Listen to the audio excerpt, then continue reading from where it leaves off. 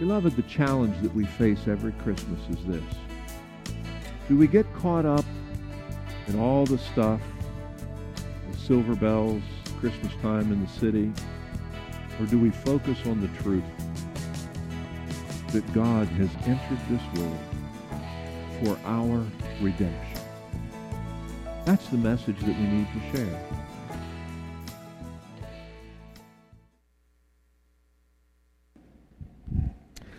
Well, does that have you in the Christmas mood? I hope so. I'm going to scoot this up here just a minute.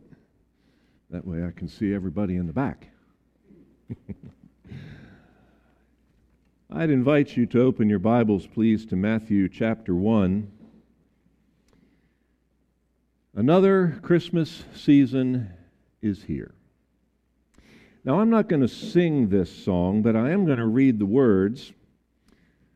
It's a song that I'm sure you have already heard on the radio, or if you haven't yet, you probably soon will if you listen to one of those Christmas stations that start sometime before Thanksgiving and end sometime after the first of the year. It goes like this: Christmas makes you feel emotional. It may bring parties or thoughts devotional.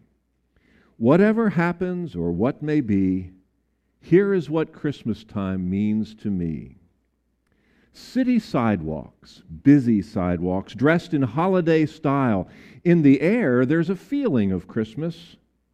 Children laughing, people passing, meeting smile after smile.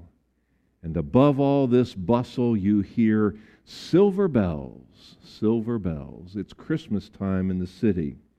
Ring-a-ling, hear them ring. Soon it will be Christmas Day. That was written, Silver Bells, by J. Livingston and Ray Evans. It was first recorded by Bing Crosby and Carol Richards in September of 1950. So if you were born before 1950, you may remember a time when that song wasn't around. But if you were born after 1950, that's probably been a part of your Christmas music experience for your whole life, because it's been around for, 70-some years. It's one of the most, Christmas, I should say, is one of the most widely recognized holidays around the world, even in places where the holiday is not necessarily celebrated. It is still recognized, it's still understood that there's a group of people who consider December the 25th to be a holiday. Did you ever think about the word holiday? The word holiday is a kind of a condensed or shortened up form for the word or phrase holy days. Holy days. So I always get amused when we can't have a Christmas concert, but we can have a holiday concert, that we're actually having a holy days concert. But we haven't figured that out yet. Holy days or holidays are declared or set aside for a variety of reasons. There may be some solemn holy days. We read about many of those in the Scriptures. We have some solemn sort of holy days that are set aside for a special purpose, even in our own nation's history. December 7th is one of those sort of special days. We considered it for the longest time, up until 9/11 of 2011 or 2001, to be sort of our national day of loss and mourning, because it was on that day that our nation was attacked by the Imperial Japanese forces, and World War II for us in this nation began. It actually began in 1939 over in Europe when Hitler invaded Poland, 1939. But it was a solemn day, a day that was set aside for remembrance. Passover in the Old Testament was a holy day. It was a day set aside specifically to remember God's act in dealing with the deliverance of Israel from Egyptian bondage. Sometimes those holidays or holy days are festive ones. Maybe they're set aside as a day of rejoicing or a day of giving thanks. We just had one of those days, didn't we? This past, have you recovered from all that turkey? Hopefully the tryptophan has worn off and you won't fall asleep this morning. We commemorate events or victories, etc., with these kinds of special, solemn, holy, festive days. The celebration of Christmas as a holiday has a rather long and occasionally a checkered past. Let me just give you a little bit of information here about Christmas as a celebration.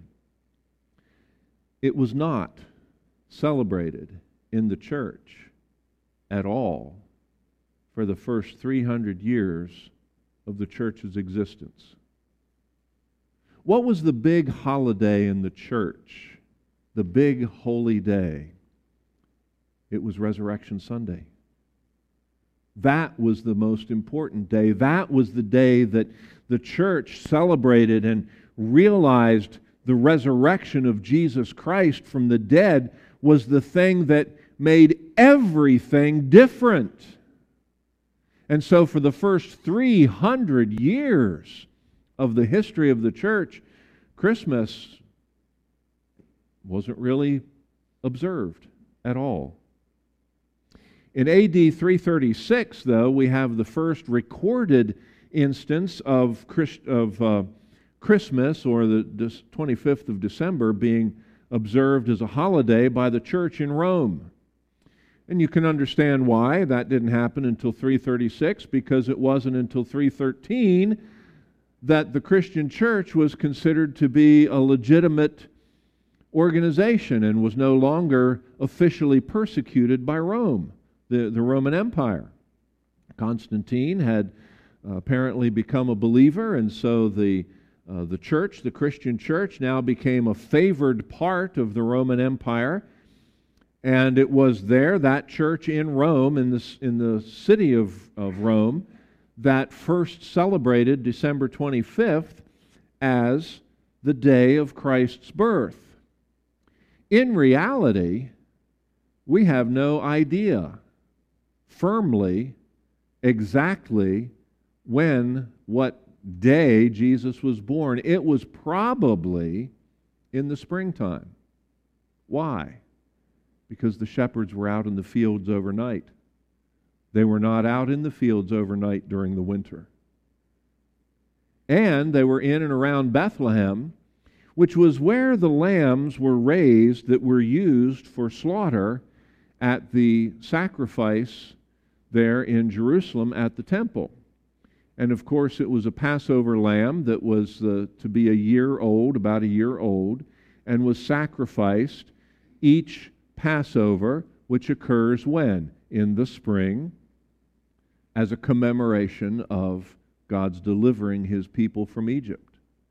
So it's highly possible, I think probable, that Jesus was actually born sometime in March, sometime in the early spring there in Bethlehem. That part's recorded for us, isn't it? Why December 25th?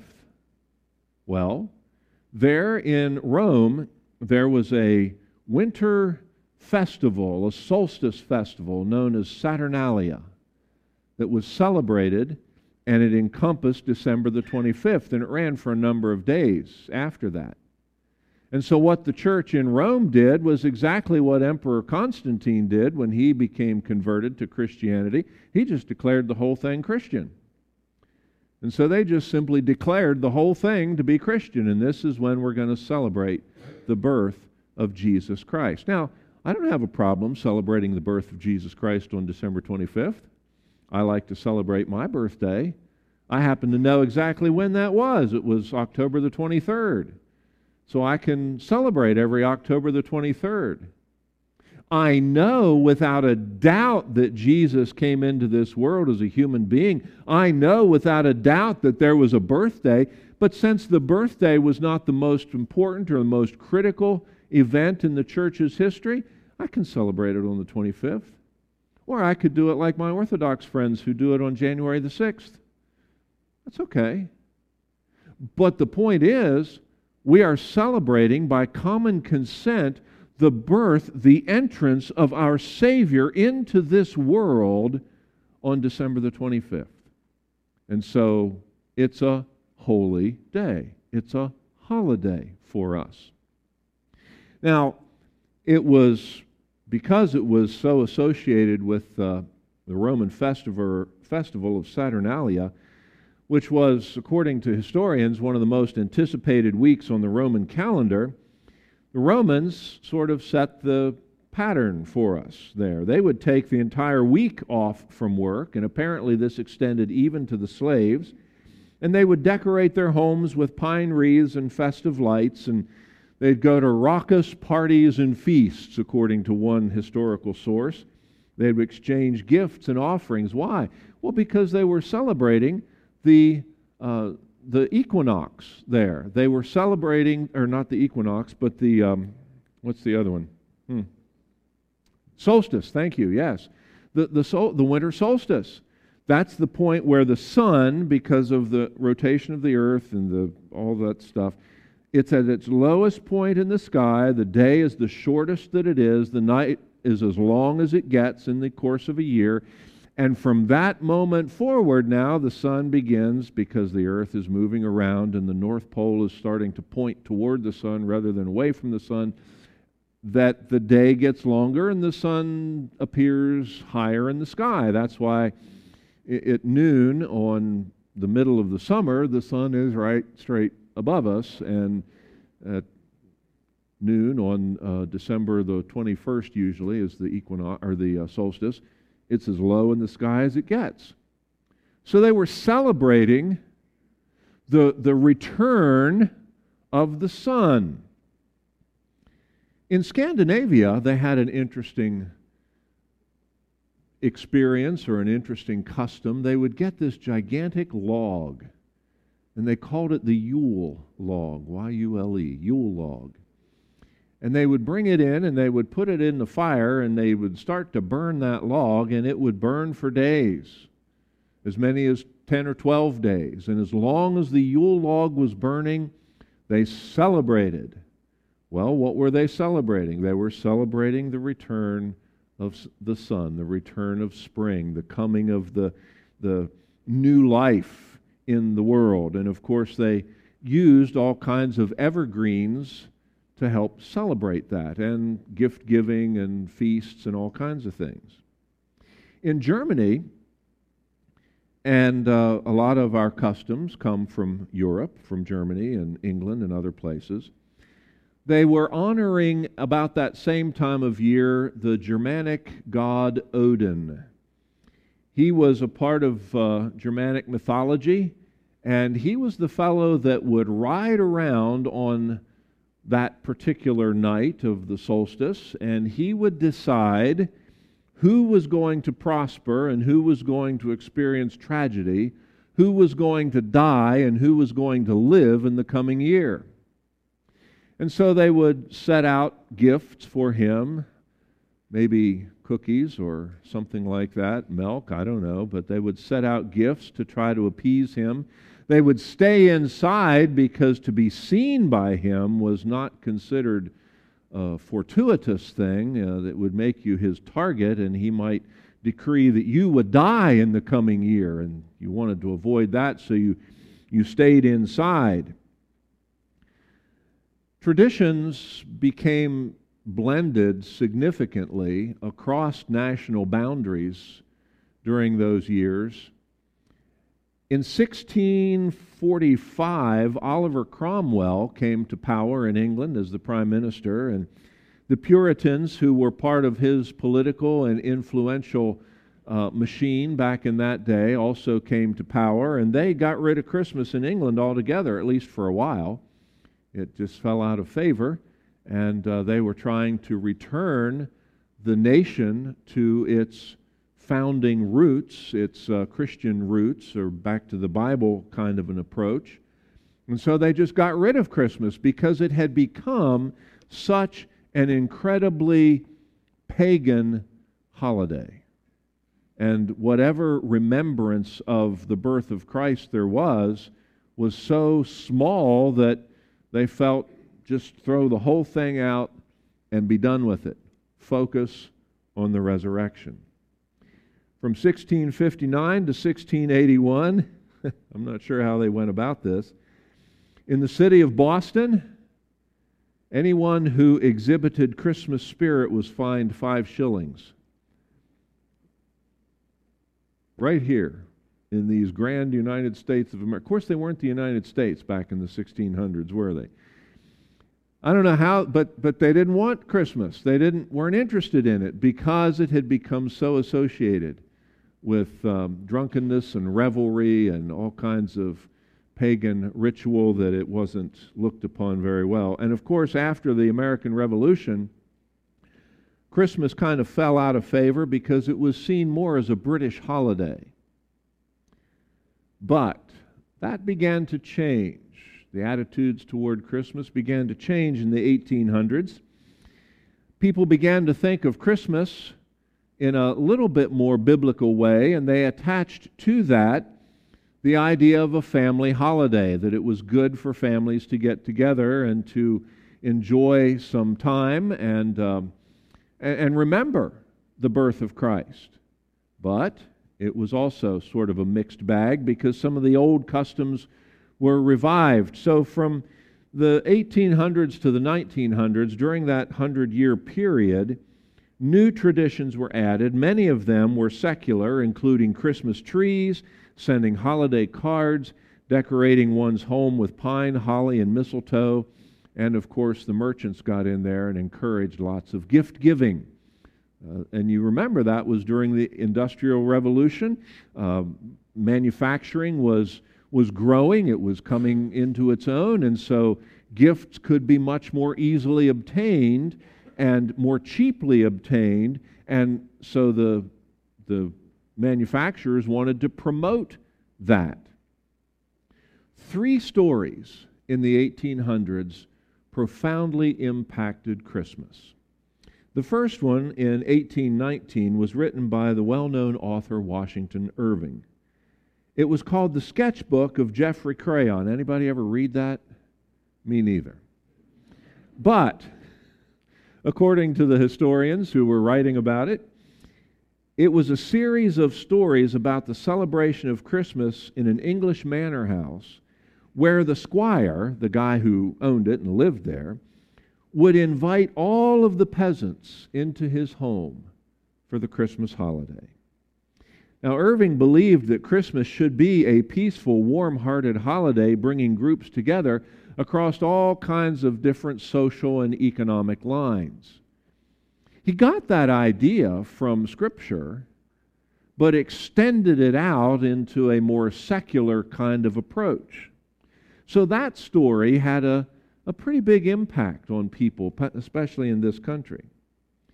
1823, Clement Moore wrote a poem called A Visit from St. Nicholas. You know it as The Night Before Christmas, when all through the house not a creature was stirring, not even a mouse. And that story, that little poem, tremendously shaped the nostalgic look at Christmas that has become so ingrained in American culture. And there was one more. In 1843, a fellow named Charles Dickens, perplexed and disgusted by what was happening in England, and particularly for children in those days, wrote a poem, or not a poem, but a short story called A Christmas Carol. And in that, he exposed a lot of the seamy sides of London's life and the problem with child labor and all those kinds of things. But that whole story, couched in the ghost of Christmas past, present, and future, really had an impact on how Christmas was looked at, not only in this country, but in Europe, because he was British, and not only in this country, but in Europe as well. And it's from all of that when we get to the 1900s, the modern concept of Christmas has become so much ingrained in our thinking. Now, there was a fellow, he was named Nicholas. He lived sometime around 280 A.D. in modern Turkey, in a little town there called Myra. I have a ladybug crawling on my Bible here. See if we can get rid of the ladybug. Who was well known in his own community for charitable deeds. In fact, one of the stories is told that he rescued 3 young girls from a disastrous life of probably being sold into prostitution because her father was so poor he could not pay any kind of a dowry for the girls to be married. So Nicholas took his own resources and on 3 successive nights threw a little bag of gold in the window, and it happened to land in a stocking that was hanging there, just because it was hanging there. And so those gifts in the stocking enabled the father to offer a dowry for the marriage of his daughters. And they were saved from what would have been a horrible and tragic life. And there are lots of other little stories of beneficence that go with Nicholas's story. And guess what? He later became bishop in that town, and later on the Catholic Church canonized him and made him a saint. And so the idea of St. Nicholas was born. The idea of gift giving came into prominence, not only by the American merchants, but also by the history of this one particular individual. Mix all that together, and we have our modern Christmas. But why do we really celebrate? Is it just because we're looking for some artificial light, we're looking for some artificial hope, we're looking to feel good in our families and have a warm feeling for a day? Is that the reason we celebrate Christmas? No. Open your Bibles to Matthew chapter 1 and join me in verse 18. Now the birth of Jesus Christ was as follows. After his mother Mary was betrothed to Joseph, before they came together, she was found with child of the Holy Spirit. Then Joseph, her husband, being a just man and not wanting to make her a public example, was minded to put her away secretly. But while he thought about these things, behold, an angel of the Lord appeared to him in a dream, saying, Joseph, son of David, do not be afraid to take to you Mary, your wife, for that which is conceived in her is of the Holy Spirit.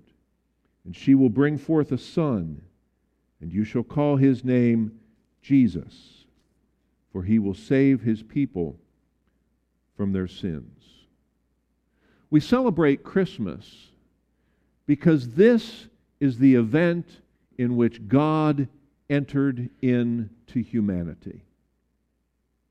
Mary was a young girl there, a Jewish girl, living in Nazareth at the time. Her family lineage, as well as the family lineage of her betrothed husband, now that's a little different than our society. We get engaged here, and yet you're still not considered husband and wife. There's no legal binding agreement in an engagement. She can just simply take the ring off and give it back, and we're all done, you know. That's the end of the story. Wasn't so with the betrothal. That was a more of a legal intention to marry. And so in one instance they were considered to be legally bound even though they were not formally married and able to cohabit as husband and wife. So it was in that betrothal period where Mary, a virtuous girl, suddenly is pregnant. And you can imagine what Joseph might have thought. But God intervened and told Joseph, go ahead and take her. She hasn't been unfaithful. The child that she carries is of the Holy Spirit. It is the Spirit of God who, in miraculous demonstration of power, just like at creation, caused Mary to be pregnant without any human physical intervention whatsoever. Suddenly, she was expecting a child. It's a miracle. And through that process, through that miracle, Jesus Christ, the second person of the Trinity, took on human form, took on a human nature, and came into this world to live a human life, to be tempted in all points as we are, and yet without sin. He came to experience life with us, and His name is significant. It was given to Him by the angel. You shall call His name Jesus, Yeshua in Hebrew. It comes from the Hebrew verb yashah, which means to save. And so His name means God saves. Now, we don't use that name very often in English, do we? Jesus. I mean, how many of us know somebody named Jesus? Well, not too many. But if you're in a Hispanic culture, Spanish culture, you probably know a lot of guys named Jesus, which is the Spanish version of the Hebrew word Yeshua. Why are they named that? Well, why do we name so many little girls Mary? It's to honor those who are a part of this story. It's a connection with the truth. Even though our world has taken the birth of Christ and swirled into it, mixed into it all kinds of false and deceptive concepts and ideas, a little glimmer of truth still comes through. And so here, His name is Jesus. Why? Because He will save His people from their sins. The reason Jesus came into this world was to save sinners. Look with me at John chapter 1. Matthew, Mark, Luke, and then John. Beginning in verse 1, John gives us the eternal perspective. He says, "In the beginning was the Word." We should think Genesis 1:1. In the beginning God created. In the beginning was the Word, and the Word was with God, and the Word was God. This Word is a title, and it is given to the second person of the Trinity, the Lord Jesus Christ. He is the Word. Words communicate, don't they? I'm using words now. And when I can remember a word, I can communicate a thought. And when I can't remember the word, then you have to help me. And thank you for the solstice there. But words communicate. Jesus is God's ultimate communication of Himself, because Jesus is God, to mankind. How would we ever know anything about God? Well, we wouldn't. And all of humanity is the testimony to that truth. Because human beings go out and they look up in the night sky and they fall down and they worship the moon. Or they worship the stars. They worship astrology, you know. I hope none of you do that. Take those horoscopes and throw them in the trash where they belong. They do not run your life. Your star charts do not influence your life. That's a bunch of trash. Put it in the trash. But that's what natural man does. They go out and they worship the creature rather than the Creator. Here, the Creator, the Word, takes on human form and comes into this world. Verse 2 says, "He was in the beginning with God. All things were made through Him, and without Him nothing was made that was made. In Him was life, and the life was the light of men." Jesus said of Himself that He was the way, the truth, and the life. He is the one who, coming into the world, illuminates the understanding of all people. He turns on the light for those who are willing to see the light, because He is the light of the world. John goes on and talks a little bit more about another fellow named John. This was a prophet named John. He says, there was a man sent from God whose name was John. He came for a witness to bear witness of the light, that all through him might believe. He was not that light, but was sent to bear witness of that light. He was the true light, or that was the true light, which gives light to every man coming into the world. John the Baptist, we call him, because of the unique part of his ministry where he baptizes people in repentance of their sins.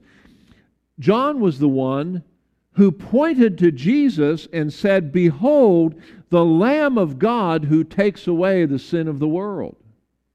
John was a witness. He testified to who Jesus was.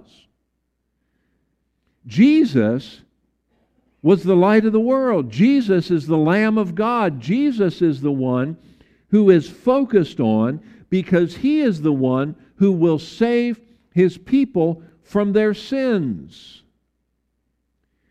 The Apostle John goes on and says in verse 11, He came to His own, and His own did not receive Him. He came to the Jewish people, God's chosen people, the ones who had been promised a future Messiah. The Messiah came, and they didn't believe Him. They rejected Him. They put Him to death. But, verse 12, you ought to circle that word. It's a good word. But, as many as received Him, to them He gave the right to become children of God, to those who believe in His name, who were born not of blood, nor of the will of the flesh, nor of the will of man, but of God.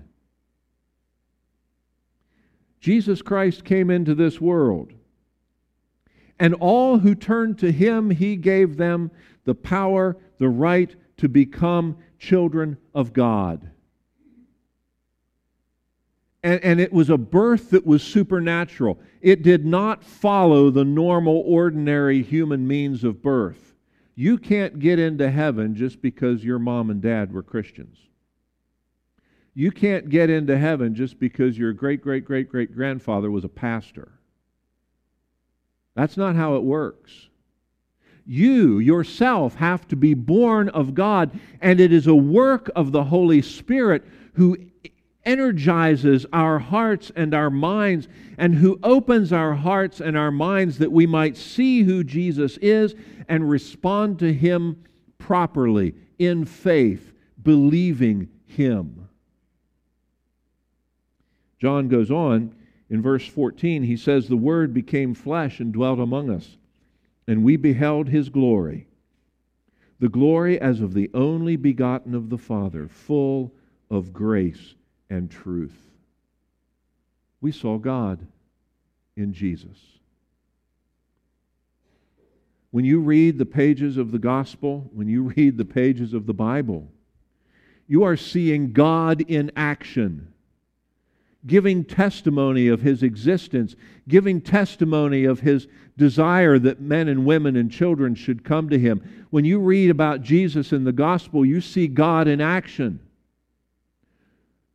reaching out to those who are lost, coming to seek and to save them. That's what we celebrate at Christmas.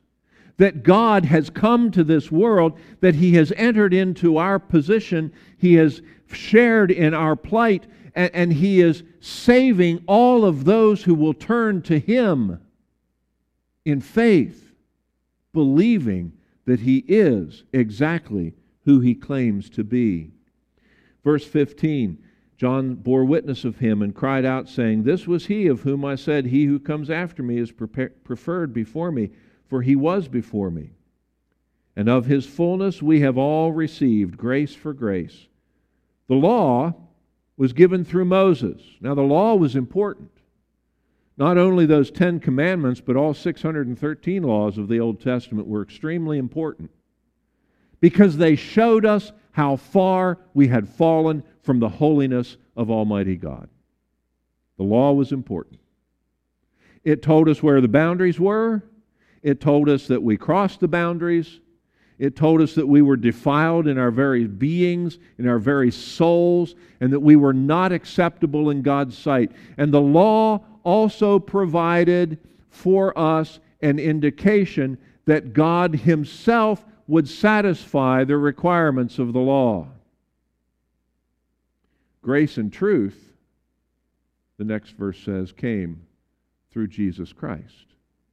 When Jesus entered into this world, He brought with Him grace and truth. He was the Lamb of God who satisfied all the requirements of the sacrificial system in the Old Testament that God instituted because we were lawbreakers. Jesus Christ Himself fulfilled the law perfectly, sinlessly, at every moment in His life.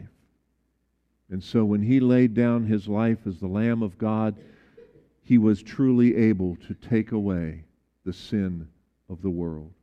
All those who put their trust in Him, and only those who put their trust in Him, are forgiven, redeemed, saved. It's an invitation that's open to all. It's an invitation that's open to the whole world. But not everybody listens. Not everybody accepts that invitation. You know, you can turn invitations down, can't you?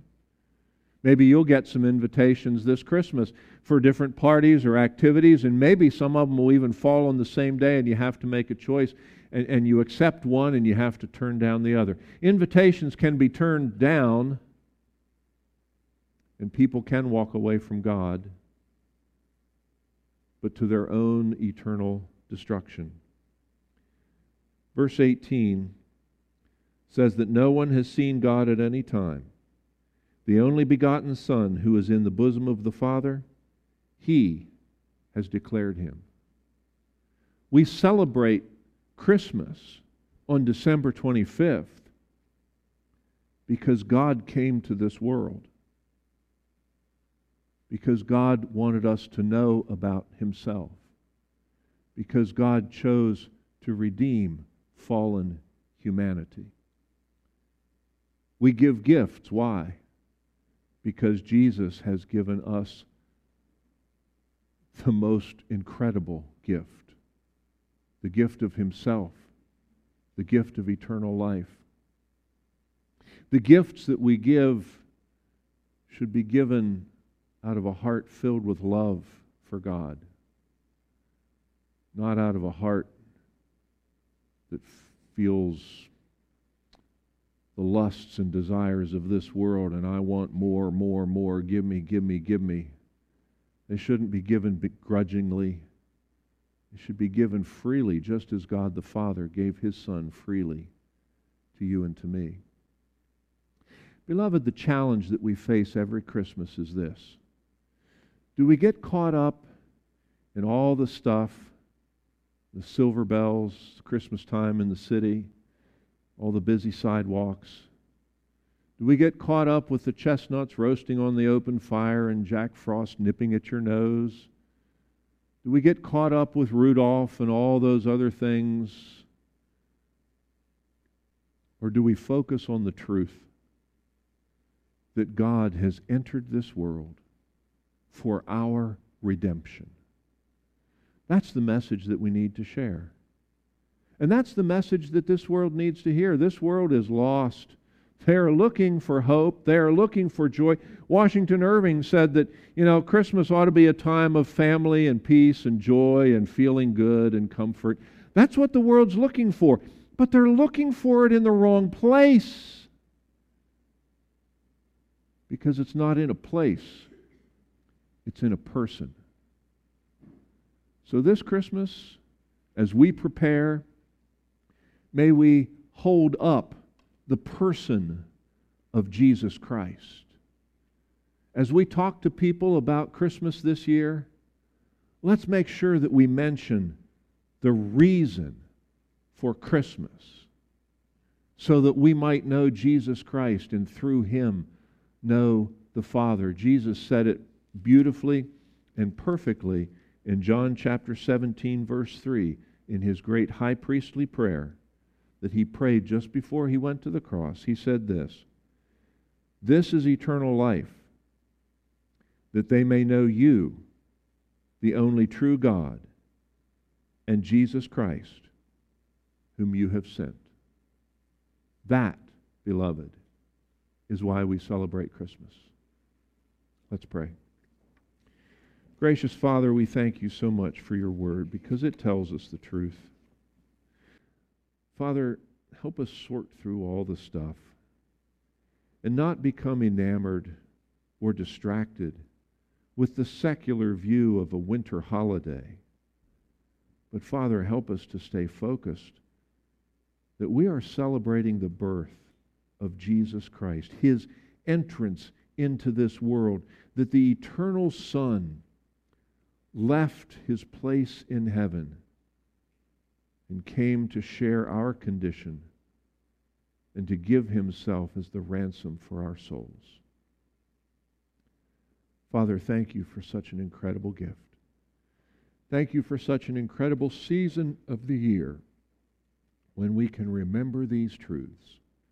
Thank you for the resurrection that was the demonstration that your Son's sacrifice was acceptable on our behalf and that He rules and reigns with you now in glory.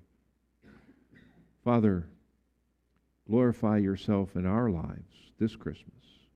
We pray it in Jesus' name. Amen.